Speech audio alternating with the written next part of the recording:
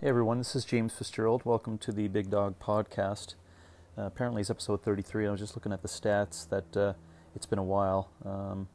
So again, I apologize for that. But, sometimes just things have to be done. And on the priority list, this is not number one.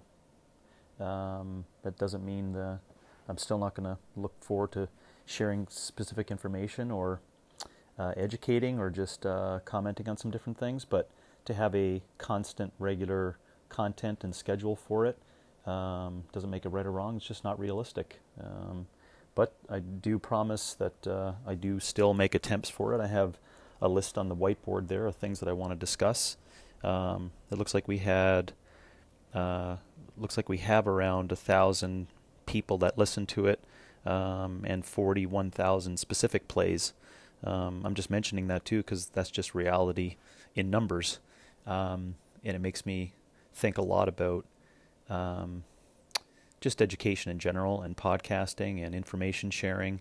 And I recognize that we are in a sea, a massive sea. We're like one fish in the sea, and I recognize the kind of impact that truly does make. So in the end, you have to recognize that if you get a little piece of information that's helpful for you, I'm happy for you. But in the end, this is mainly just to stretch some ideas and get it out into the fitness multiverse and see what people do with it. The episode today will be about Pavel Tsatsouline's commentary on Joe Rogan Experience. I had a number of people who just asked some specific questions on things that were mentioned in the podcast, and so I thought I'd just cover it in a podcast of some differing views and differing opinions and a lot of agreements, really, based upon just the questions that were asked on Joe's podcast, and give you a little perspective on some things that I've had some time to massage, maybe a little bit more, and just get people's brains thinking a little bit in terms of context of certain areas. Some of those things will be glycolysis, kettlebell training, training design, principles, and some of the bigger things that are usually on the forefront of the kind of things that I discuss indirectly. And look to the future for some things that I have on the whiteboard that I want to cover. I do have a podcast coming up, which I will cover in more, I guess you would call it more strict detail, or there'll actually have to be a ton of planning beforehand, because I want to tackle the big area of, well, it's big in my mind, of how you get around the individualization training for teams in team sports, and strength and conditioning for team sports. We still are under the context due to economic demand, social construct, a number of other things. We still are doing, moderate to high and low intense group fitness training for teams, for team sport. And philosophically, I think that's a big problem. So I've spoken to a number of people that wanted to either share ideas or at least start the conversation as to how that can be fixed. And so I propose to discuss that next. Also on the whiteboard is a number of different areas. Number one, I have lots of people that have asked me something interesting. Remember the AMSI episodes? They're still going to be going, so I have a number of questions there that people have asked. Don't hesitate still to ask me that if you're listening in, james@opexfit.com, and clearly put it in the heading if you want me to cover it on a podcast. Just say, could you ask this on a podcast? Or could you, mention this on a podcast? Because I do have a list of things there I'm going to cover. And then secondly, just an area of interest. I'm not sure if people may find that interesting or not, but I'm going to tackle each sport as in depth that I can, and how mixed modal fits with that. I think where mixed modal, with the definition of it, I'll define mixed modal first of all, because the common question is, now that we have this new name really of CrossFit for what I'm defining, concurrent method training really, everyone wants to know how you blend that to help benefit sport and sporting athletes and those with the intention of getting better at the sport. And I just want to clarify a number of things for each sport. So I'm going to start based upon someone mentioning my background in soccer and or call it European football.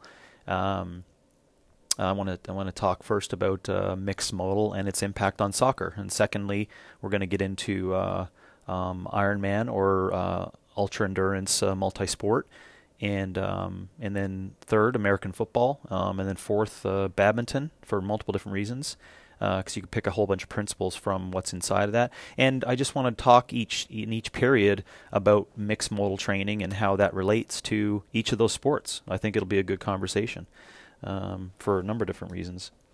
So some of the things that were covered on Joe's podcast for conversation. And the reason why, again, I want to discuss these is I took it from a couple different lights or vantage points. I said to myself, well, if I was to answer those exact same questions that Joe asked, what would I answer? That's one way I did it. Number two, I wanted to clarify off of Pavel's points, meaning that I just wanted to use his points as a starting point to maybe investigate further what I would think about those exact same answers that he had. And then third, I wanted it to come from a critical thinking point of view and to create some context around it. On that third point, we have to remember it's very easy after you're on a 2-hour show for things to be picked apart because you only have 20 seconds to answer a question. And if anyone knows how challenging that is, I do know that. So I wanted to preempt that with on that third point of asking people to be more critical thinkers. It is by no means a personal viewpoint relative to Pavel's. It has specifically to do with just concepts of training design. I have utmost respect for anyone who pushes the narrative of hard work and great principles, and he would be probably one of the highest, current members of that unknown membership out there that does that. And so, but I think it's worthwhile to provide different points of view on that, and I hope it's not confusing. If it is confusing to you, where you as a coach or you as a client may be still questioning what's up, then you just got to keep trying, keep asking questions. So a couple different points based upon, and I'll move around on these. They're just things that I remember because I took a couple of notes on it. So our indirect sponsor for today is paper, because I wouldn't be able to do a whole bunch of things that I do without paper. And I would suggest you start doing that as a practice. Start writing again with a pen and putting stuff on paper. You'll be amazed how creative you can become, and how really I think you could not fast track your mind and your thought process. You could slow it down a little bit, which I think could be gaining a lot more clarity for people. It's very meditative as well to write. You could use that piece of paper in the evening time for journaling concept. You could roll it up and light it on fire to use it for kindling if you want to get yourself warm during the winter time. There's lots of really positives to paper. So we thank the trees, and we thank you, paper, and that's what's sponsoring today. A comment that was made on some of the unknown aspects of why they talked about Milo and the calf and progressive overload. There actually is some observed reasons as to why we don't continually get stronger over time. And the simple answer on that, because the commentary was made in there, we're not really sure why we don't continue to increase. And there was some conversation then around different kinds of methods of cycling, step method, and different forms of overloads. And we just have to remember the context of where we get our evidence from in regards to improvements in strength. And we seem to always forget about the human and the human aspect. And what I mean by that is that evolution and natural selection, whether you like it or not, still has a big part to play with how strong we really need to get. So there are specific limitations that are imposed, and we would have observed ourselves throwing around cars by now if we saw that there was a necessary benefit back in the day when we needed to stop a train. If a number of people were like, oh, you just slow the train down a little bit and then you keep practicing it, and I'm going to stop the train now over time, we as humans would have saw benefit in that. Therefore, after 5 or 6 or 7 or lots of generations, we would have recognized how important it would be for us to be super strong in order for us to increase our fitness in the highest order version definition of fitness, which would be improvement in natural selection, passing on genes that are going to help improve the human race or Homo sapiens. And if there's some inkling along the way that continually to get stronger is not going to provide that, that's the main reason why we don't continue to get stronger over a period of time. There are also other subset reasons.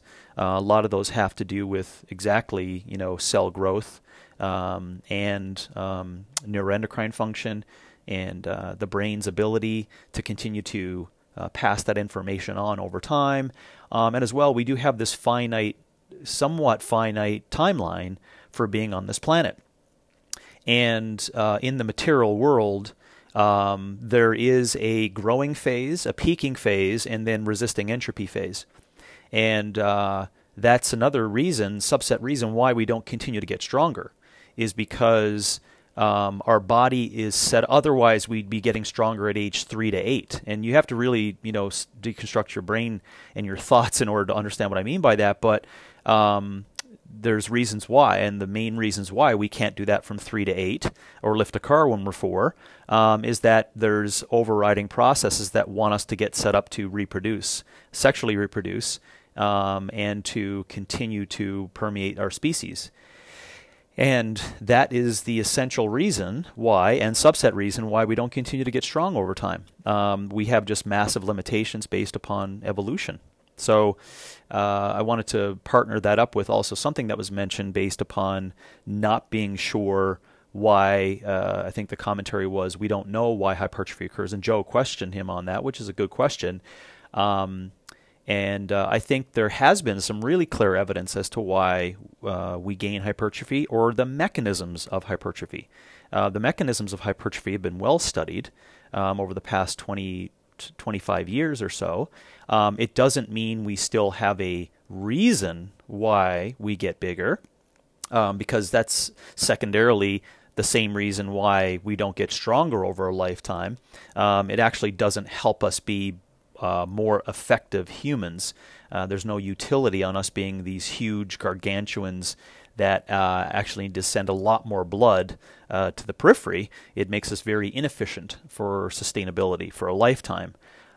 So that's a main reason why we're not all jacked, but the mechanisms of hypertrophy have been studied quite a bit, and relative to mechanical fatigue, metabolic fatigue, or tension theories. I know there's a little bit of weakness in the evidence and the people that were the students inside of the evidence for it, but I'm not going to give it up to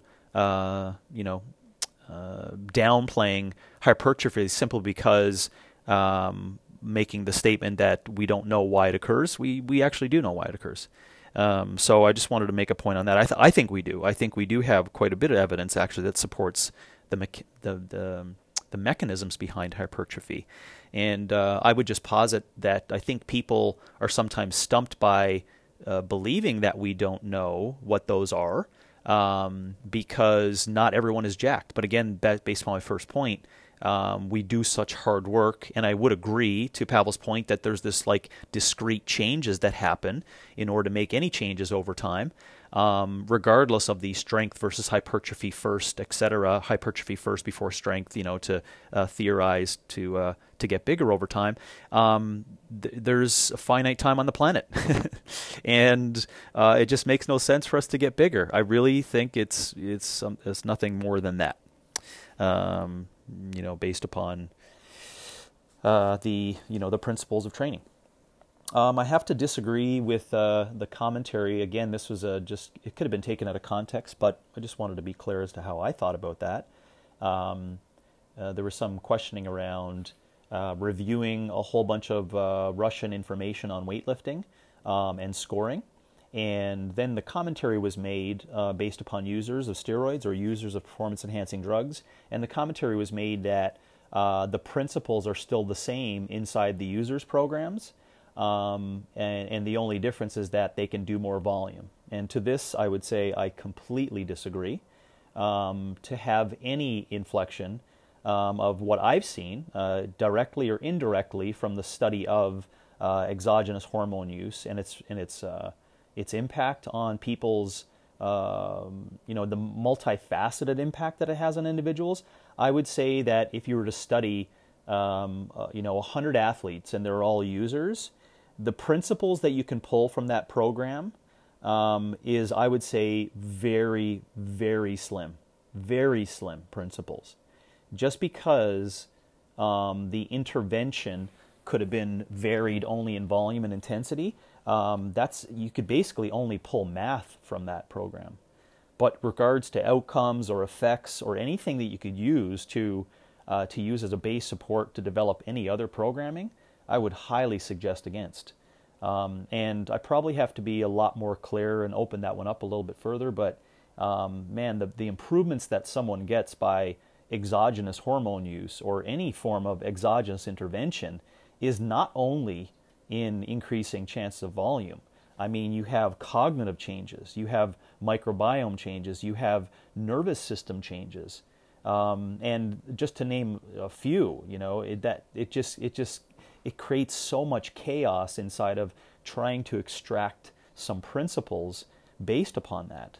So I'm definitely on the side of the fence that says you would not want to use any evidence of users, anything inside of it. The only evidence you may want to do is like, wow, that's a heavy weight, or that's kind of cool, or that's cool that they did that, but you can't pull any principles of it to help in regards to carryover.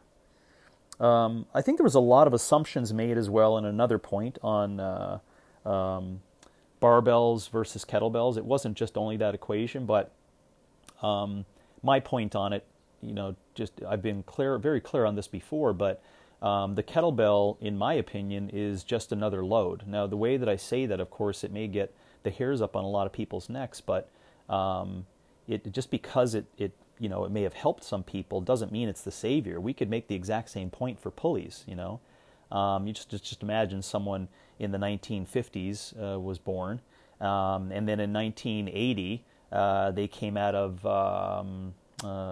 Kazakhstan, right? And then someone in the Western world in 1990 discovered this person out of Kazakhstan with pulleys, and they were like, holy shit, their training program with pulleys is like making them strong, and they're really, they're pulling over all these positive principles, and it just makes so much sense, and they use gravity and physics and all this science to wrap around it, and then say it's anti-glycolytic and it's going to help you get stronger, and I think you could see, this is the way you have to see the promotion of any specific modality as being the best modality, because the commentary was made that he believes, which very good reason, that it's the best modality.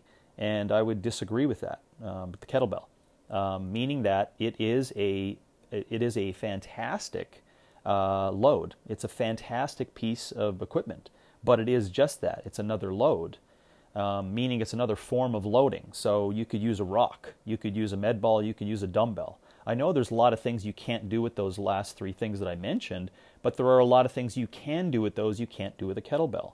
Just a simple one that, I don't want to take it off into never land on this, but you can't throw it. And so if you're not like a medicine ball, you're throwing it over your head, you're letting it go. You're just not going to have a good kettlebell over time if you got to throw it so many different times. You get my point. So just remember that when you're trying to compare the kettlebell to other different resistance, you have to be very broad in your thinking. And this ties over into the argument that Pavel makes on. Now, he cleared it up a bit, so I don't want to say that he was hating on machines, but we do have to remember that machines are just another form of loading as well, right? You could say that there's so many benefits and virtue signal kettlebells the whole time and then downplay all those other modalities. I would argue that's much easier to do, except if you've had a lot of experience, like I have had possibly, and now I'm virtue signaling based upon my experience, but if you've had a lot of experience, which I have had in the general fitness population with multiple modalities, meaning that I wasn't raised in education thinking that one modality is the answer, right? I was raised in education thinking that multiple modalities is the answer. So if you're thinking that that's the answer, to my point, it's the same argument I would have to say that you're going to get a more broad, inclusive version of fitness because of what all those different modalities and loads give people. So if you have a machine, if you have a pulley, if you have a band, if you have a dumbbell, if you have a kettlebell, if you have a barbell, if you have a rock, if you have a swinging implement, right? If you have bells, if you have, I said bands, if you have your body weight, all of these are different implements to honestly gain resistance or overcome resistance. So the arguments are so easy to pick on any of the implements, right? And this is the traditional ones. Well, barbells, people have jack shoulders. Well, come on. There's a lot of people who use barbells who don't get jack shoulders. And I just think that we don't want to be reductionist in thinking based upon what it's going to do. Now, the strength of the other side of the argument, I have nothing against the positive recommendations that are made as to why kettlebell would be great. The minimalist aspect, it's one piece of equipment, there's numerous different things you can do with it. I agree with all those, right? I agree with all those. But if you were to say, in a real world, that people had access to multiple modalities, I think the argument would be for the multiple variations of plane.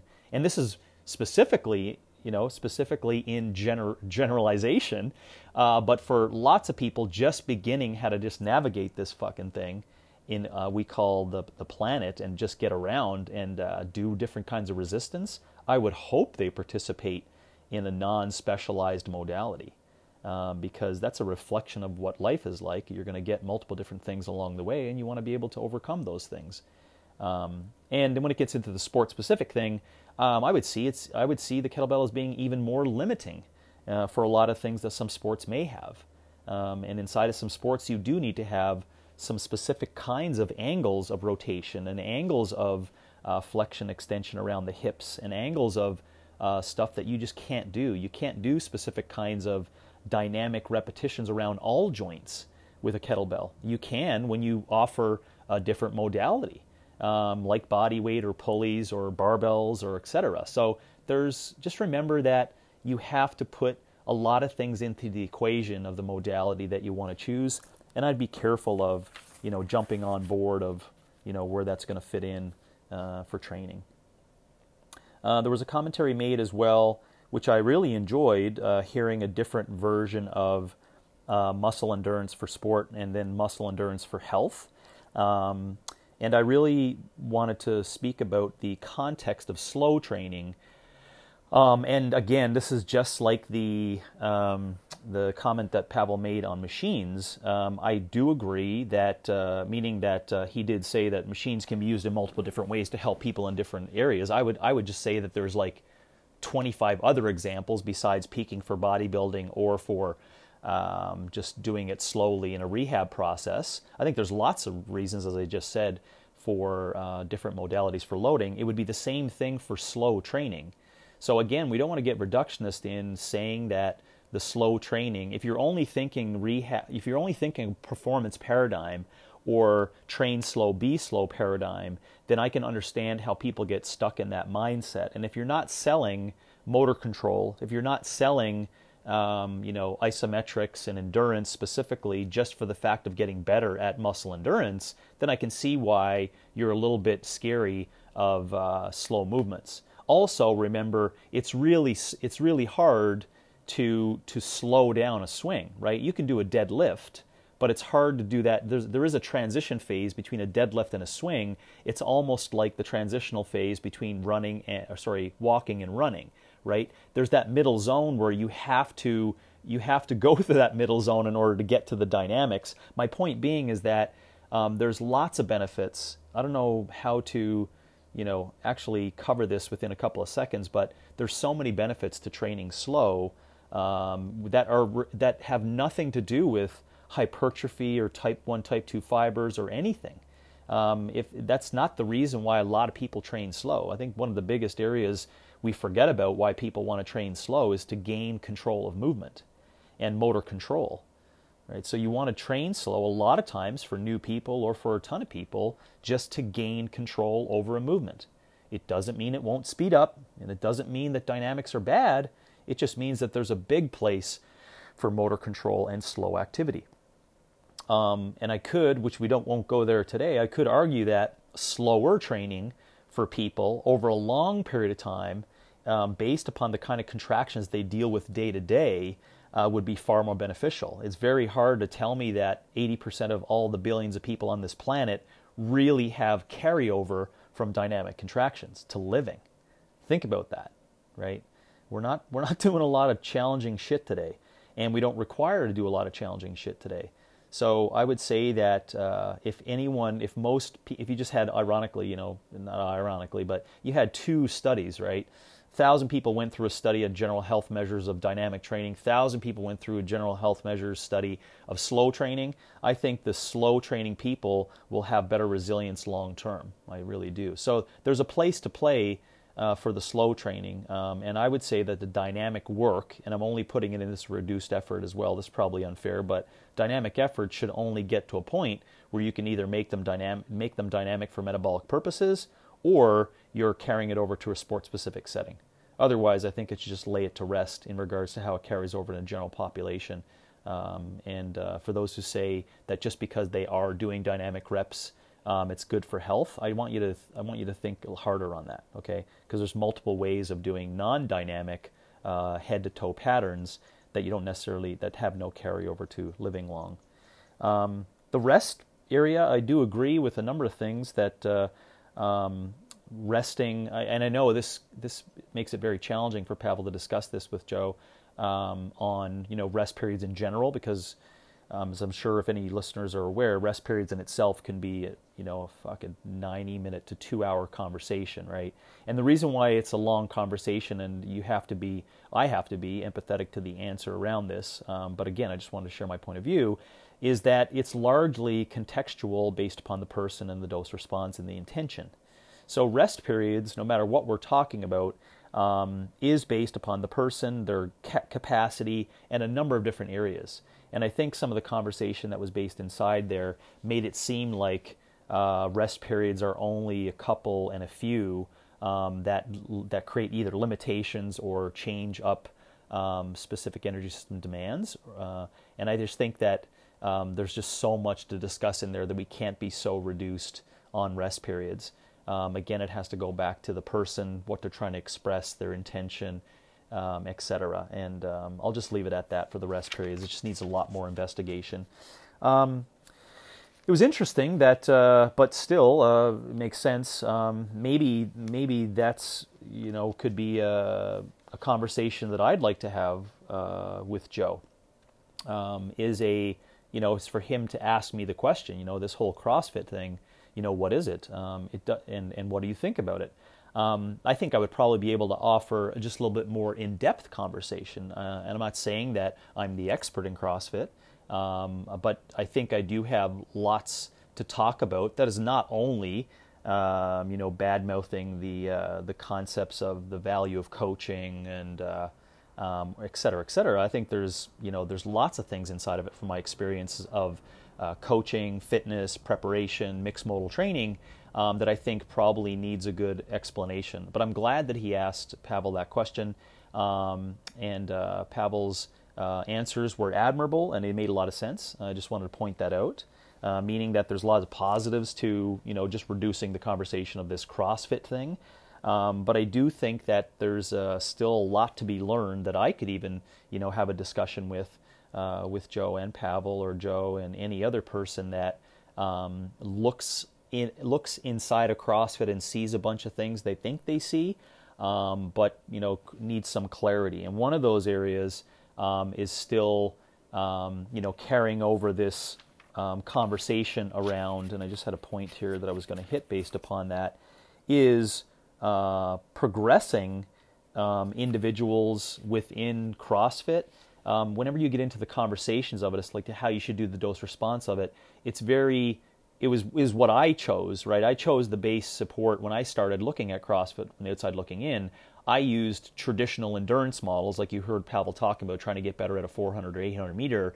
I used those traditional models, and I used heart rate as a limiting factor for people's progression in CrossFit. Joe asked the question, well, how would you do this thing called CrossFit? He said, well, I was preparing for the games. I do this thing differently. I think the biggest issue inside of that commentary is that, number one, there's CrossFit for health, and then there's CrossFit sport. And it's not only those two, but you got to clarify what you mean when you say that. And if you said only the CrossFit Games, then Pavel did have a lot of great things to offer on it. But I would say that the base support that people use for the progression and the program design is admirable, but it's the wrong model. Meaning that you're using a middle distance endurance model, middle distance cyclical endurance model, and you're making the claims that you're going to have these two different areas that you need to improve. Called, I believe, muscle endurance and cardiorespiratory activity. And because then he made mention of the cardiorespiratory system being gained by steady state activity, and then what you don't want to gain any cardiorespiratory advantages from doing muscle endurance training. Now that's what I got from the conversation. Back to my point on the CrossFit thing, when you're gonna try to progress people inside of that, I just wanted to say that heart rate makes no sense to be used inside of that progression, and I have lots of reasons for that, but it just doesn't make any sense. And the limitation model and the fatigue model is different. If the fatigue model is different inside of said sport and said modalities, right? Because we're trying to get good at a whole bunch of things and make it endurance, you can't use the traditional cyclical endurance model, fatigue model, right? You can't use the peripheral model or the central governor model alone. You can use those as a base support for principles that dictate fatigue, but as you can hear in my language, it's complex. So I wouldn't say that you should be using in recommendations there heart rate to determine what people should do in mixed modal training. I think what you heard in there, though, was the mindset which was positive, the mindset that I had in 2004 around how do you make an endurance, how do you make burpees enduring, right? You heard the commentary on do one, walk around, do another, do it for 40 minutes. I really like the thought process that Pavel went through on that. And that's when I first started investigating it. So it's been 15 years and we've really upgraded exactly what that endurance model should look like. But he is giving great basic support. But I'm just saying that when you go a step further, the fatigue model has to be considered because the rate limiter in terms of making things mixed modal aerobic is not the same kind of model that you use for what makes people tired in a cyclical model or a strength model. And I think that's where we probably have some disagreement on that. But I'm glad that that he wanted to have a discussion on it, and I'm glad that he brought up some of the points of thinking about. It got a little loose, and you can see in his prescription of saying, well, don't do dynamic work, but do 80 to 90% heart rate with dynamic work, which is what I got from it. Whether I'm right or wrong, in what I perceived, I heard. That's what I heard. It's like you're saying the same thing, but you're saying two different things, but you're expecting the same results. And I'm just saying that there are progressive models in place. We've investigated this over a long period of time, and people have to move, a different way in a different manner. They have to progress differently. And remember, the ultimate goal of the CrossFit Games, which we're using as a beacon, if you want to get good at that, is complex. It's not just one event, or it's not just doing it good for 20 minutes. You have to do good for 20 minutes, 3 times a day for 3 days, and you also have to make all of those dynamic reps aerobic, and that does need and require a huge base support. And I just think it's admirable that he wanted to tackle some of those things. And ironically, he probably could be a little bit more strongly opposed to some of those prescriptions, but it was admirable in his conversation on his thoughts relative to the community aspect and getting people moving and etc. But again, it's important, I believe, to criticize bad ideas in prescription and ensure that it makes people more critical thinkers as to what they should be doing inside of that program. One thing that I just thought about there that I also heard that I wanted to hit on is commentary that was made on the same principles and parallels. And I heard this, I was driving into work and I heard that, and I actually had to pause the podcast because he made some points of recognizing, which we do know about glycolysis and glycolytic training and the benefits around that, and the non-benefits around it. I'm going to get to that, but he did say later in the podcast that you gotta quickly hit the glycolytic piece, and then you'll get some adaptations. You quickly can lose it. I really agree upon that. But early in the podcast, he made some commentary on the adaptations of strength over a long period of time. And I think what I heard from the language was possibly incorrect, or maybe it was taken out of context. So again, I apologize for that. But I think the commentary was made that once those adaptations are made, they're hard to lose, just like the aerobic system. And that is incorrect. And the way that we know that is that you could do lots of strength training, and in the context of where they were discussing it, meaning, because I think this came off of making commentary of my belief too, that when you're an advanced trainee, and which has been observed for a long period of time, people who are more intelligent in training only go to the hole a couple of times a year really hard, and so they do adaptive training, and the thing is that they're still training the whole time. And I think where it got lost in conversation was that what I heard is that you can remove aerobic training or any kind of resistance training for a long period of time, and because you've done a whole lot of it, you'll be able to maintain it. And this is incorrect.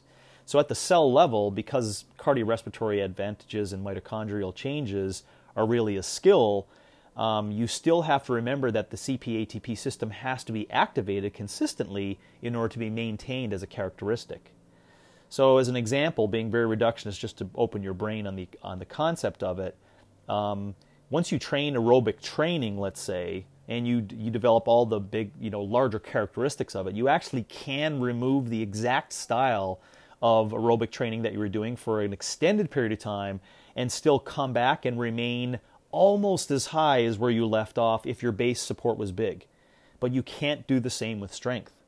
So you take a long time off of strength, sure, you're not going to come back and be an asshole and try to lift, but in this context, the way I'm assessing it, you won't even get nowhere near your height of aerobic capabilities, even without training it specifically, that you would inside of just strength paradigm. So just as an example, if you want to try that, I don't suggest people do it, but if you want to try it, just take 8 weeks off strength training and see how much you maintain.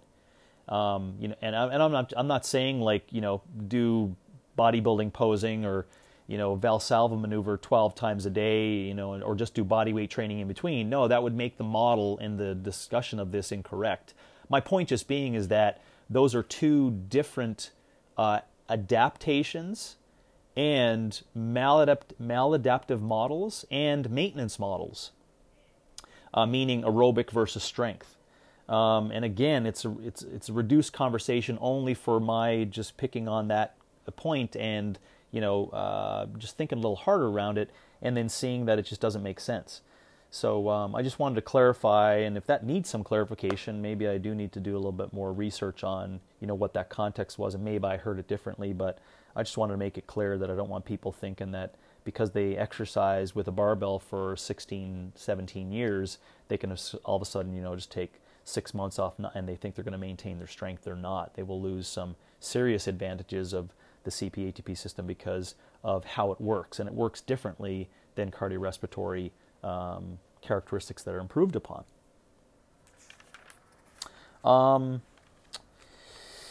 The kettlebell, and he made some commentary on, this is kind of an agreement area, he made some a kettlebell, how the kettlebell certainly helps some people. So I think they made mention, they had some great stories there of what the heck, we don't know what the heck is going on, why the kettlebell training helped these individuals. But then he did make mention, I'm just repeating them for why it possibly, I do have some ideas as to why people just do some specific kinds of kettlebell training and then all of a sudden they become a better runner or they do better at powerlifting. This doesn't mean they're stopping running altogether. That's never the case, or just stopping powerlifting. But it's important to remember that there's lots of things that come from in placing in a new modality, and we just want to be clear, back to my previous point on variation, unless there's an exact style program in which people only did pulleys or only did band work or only did yoga or only did gymnastics and they compared it, we can't say that the kettlebell was the savior. We can only say that it was what happened because of the transition into the kettlebell training that resulted in the systemic improvement for the athlete overall. So some of the things that can benefit you moving into kettlebell training only and then seeing your performance improve, you probably decrease specificity, which is a very positive thing for a lot of people. They sometimes become way too specific, and so they can just overrun themselves or get into a pattern that's repeated way too often, and that becomes efficient in patterning, but their brain doesn't have any excitation.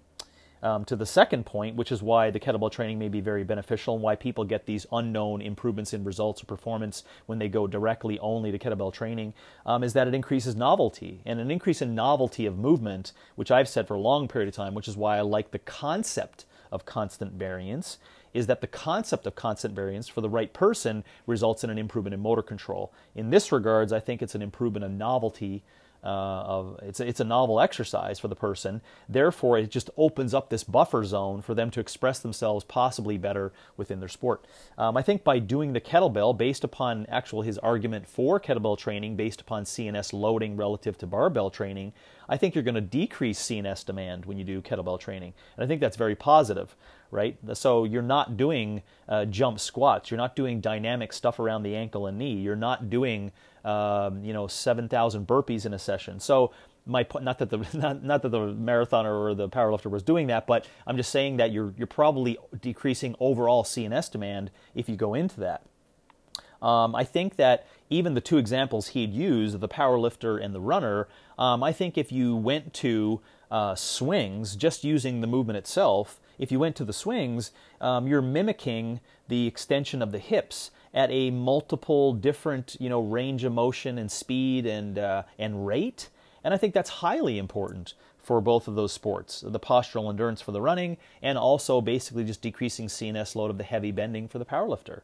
So I think there's a lot of benefits of doing that. And then I think there's also something that probably needs to be looked at a little bit more biomechanically, that unless the load is super high, there is very low eccentric demand at the hinge. I'm going to do a little bit more research in the new year on this by setting up the Moxy on both legs in the upper quadrant of the posterior leg, and go through different loading parameters to see what happens with the swing. Because I think in the swing, because we have this option to change knee flexion and the angle of knee flexion, I think you have a truly what looks like eccentric work is actually a low eccentric demand of the hinging.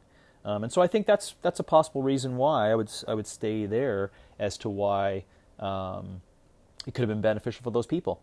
The lactic acid point, I think we probably do have to have a separate conversation, because I remember seeing lots of commentary on anti-glycolytic training, and myself and Mark Rifkind, I apologize, Mark, if I've said your name incorrectly, but offline we had some conversation around some articles that he shared about anti-glycolytic training and that concept of it.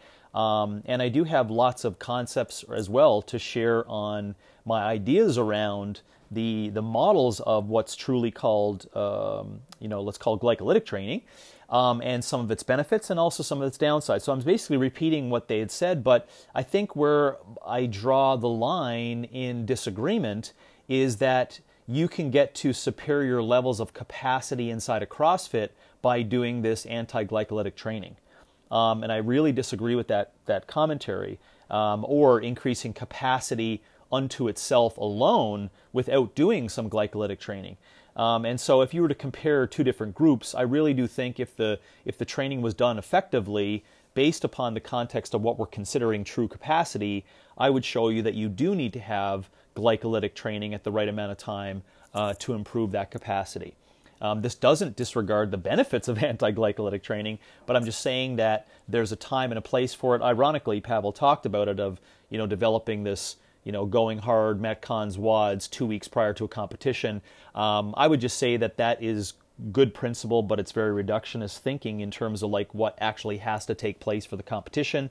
The competition needs to be drawn out more in conversation, because competitions today are 7 events over a weekend, and it's not just one time for an 8-minute set. And so there's multiple reasons why you actually need to know the right kind and amount of dosing. It's not just a It's not just a templated 2 weeks out, etc., which I'm sure he wasn't mentioning it based upon that. It was based upon the question and what he meant for that. But I think it's just important to reflect that there is some positive benefits of glycolytic training at the right timing for performance methods. I think that it probably needs to, and this is outside of this conversation specifically for Pavel's commentary, but I do think people forgot that there was a lot of investigation done by a very few amount of people. I was one of those few people from 2004 till today of mixed modal training that people still use. Like I said preliminarily, they use the incorrect model and the incorrect line of thinking in terms of the downsides and the benefits of glycolytic training in mixed modal because they, as I said, they haven't thought about the time it takes to go through all of it to see its lack of benefits or its true benefits in capacity and performance. And I think the same thing is here, is that there's really, I would just like to say there's a, to finish off this point, to say that I'm in total agreement with the concept of lactate training being at the right time. I'm just saying that I think most people, including Pavel, could really broaden the scope of the actual practice of glycolytic training and how to do it either appropriately for performance.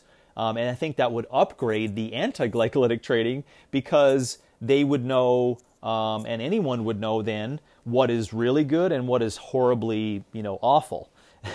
And the reason why I think it's important to think about it that way is that it'll open up more broader existence of better prescriptions.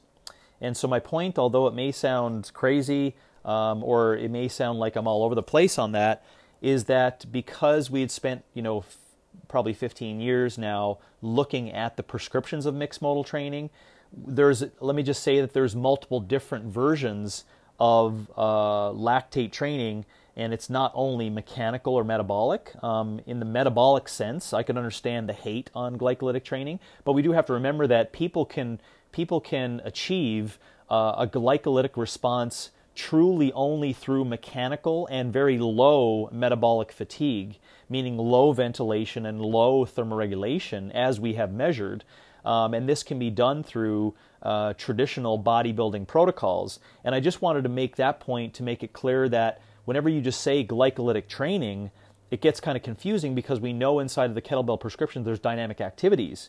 And if you do dynamic repetitions that increase thermoregulation and increase ventilation, and those dynamic reps are high, then yes, that can create a glycolytic environment that has really poor effects on proprioception, downregulation of immune system function, decreased, ability for the cortisol to go back to rest, et cetera, et cetera.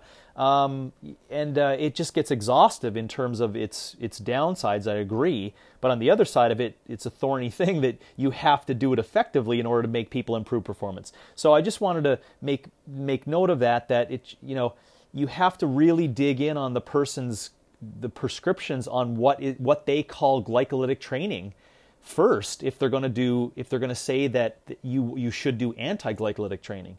That's my point. And I don't think Pavel does a good job of explaining what is truly glycolytic training in order to understand what is anti-glycolytic training. That's my point.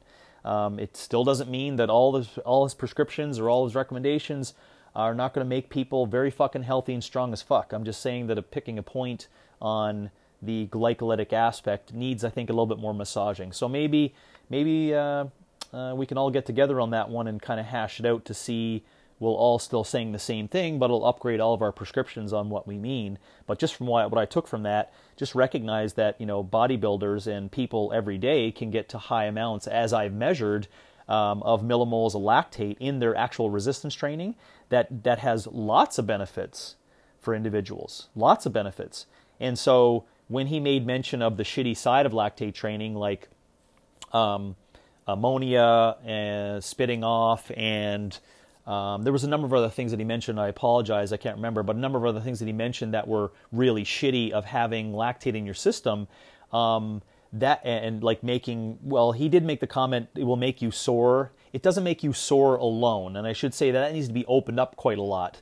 And because there is some benefits of actually that soreness from a number of different reasons. Sorry, I got off track, but you should not be seeing lactate as a problem.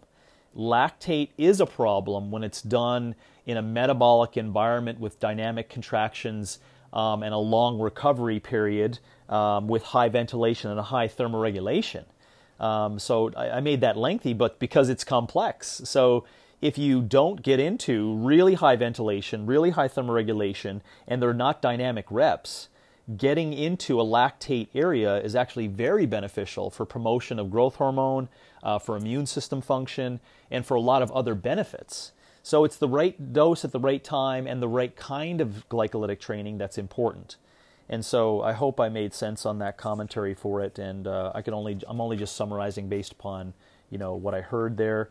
And last couple of things, I completely agree on the same point of things. I was really happy to hear. Of course, I'm an older guy too, or I just would assume he's older than me, maybe possibly. I apologize, Pavel, if you're not, but I'm 46, so I do really think that his commentary wasn't taken out of context, but people could be a little tougher today.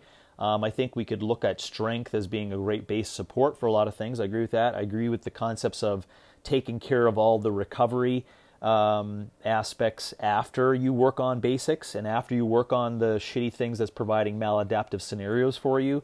I really agree with that. I agree on the return to injury concepts. Even though it's not his nor my level of expertise, I think we have lots to offer and concepts around that. That is very important. So based upon what he said, maybe you should listen to that. I do agree based upon the principles in a reduced idea, like I said, around the CrossFit preparation.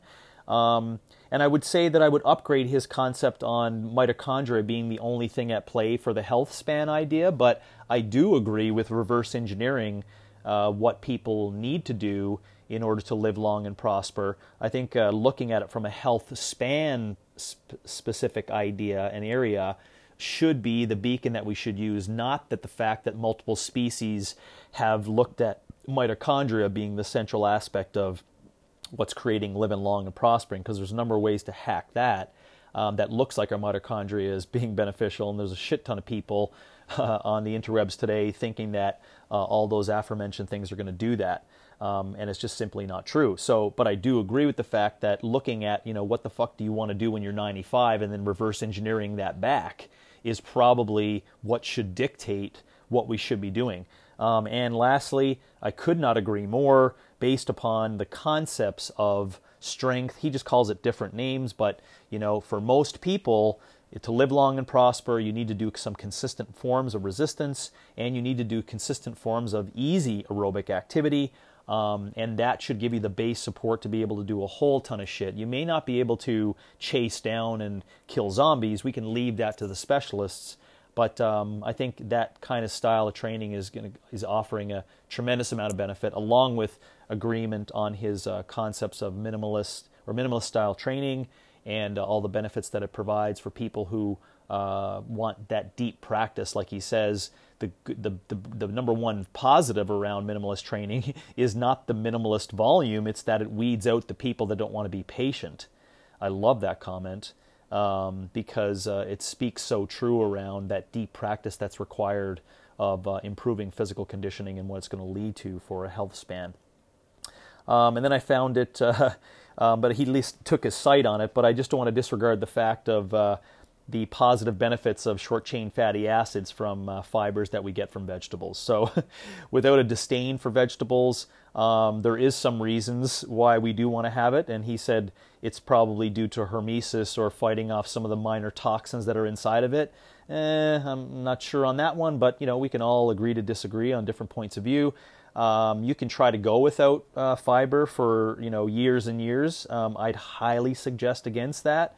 And I'd highly suggest thinking about behaviors of eating vegetables simply because they're slight toxins and we're just going to get stronger because we ingest them sometimes. The same argument could be made for different forms of saturated fats that are found in the red meat in the non-chicken that someone could be having. So let's not forget that there are some very positives, not antioxidants, it's the micronutrient level, I think, as well as the broad array of things that fill in all the gaps of all our cells that make our cells function more appropriately, and of course the fiber content, which has a massive effect on microbiome, on the short chain fatty acids, on rebuilding our entire intestinal tract, and a host of other things. So I just wanted to end on that point. I think it was also in regards to people's questions. I appreciate those, reaching out right away and saying, "Hey, he made this comment today," and I think it's important to continue to have conversation and points of view that are shared on those different concepts. And in regards to the exact setup, we still have to remember that it's almost like it's like a bunch of 30, 60-second bits, because the question has to be answered in a very short period of time. So I'm always, empathetic to that kind of concept and idea. And I haven't been in that format before with Joe. I have been in that format with presentations. I do it all the time, so I do understand the limits of that. But I do think it'll help refine all of our messages towards what is right, and also some critical thinking around the best lane to take. So if anyone has any feedback on that specifically, you can email me, james@opexfit.com, or also just post about it and share it on Instagram, share it on Twitter. We could get some conversation going maybe on having some more conversation in terms of correct program design and dose response and modalities and training programs, and mixed modal training in general. So I look forward to that. Okay, everyone, take care, and we'll chat with you soon about some of those things I talked about in the future podcast for mixed modal versus a sport, an Ask Me Something Interesting episode, and then some the group training for team sports that I want to take care of. All right.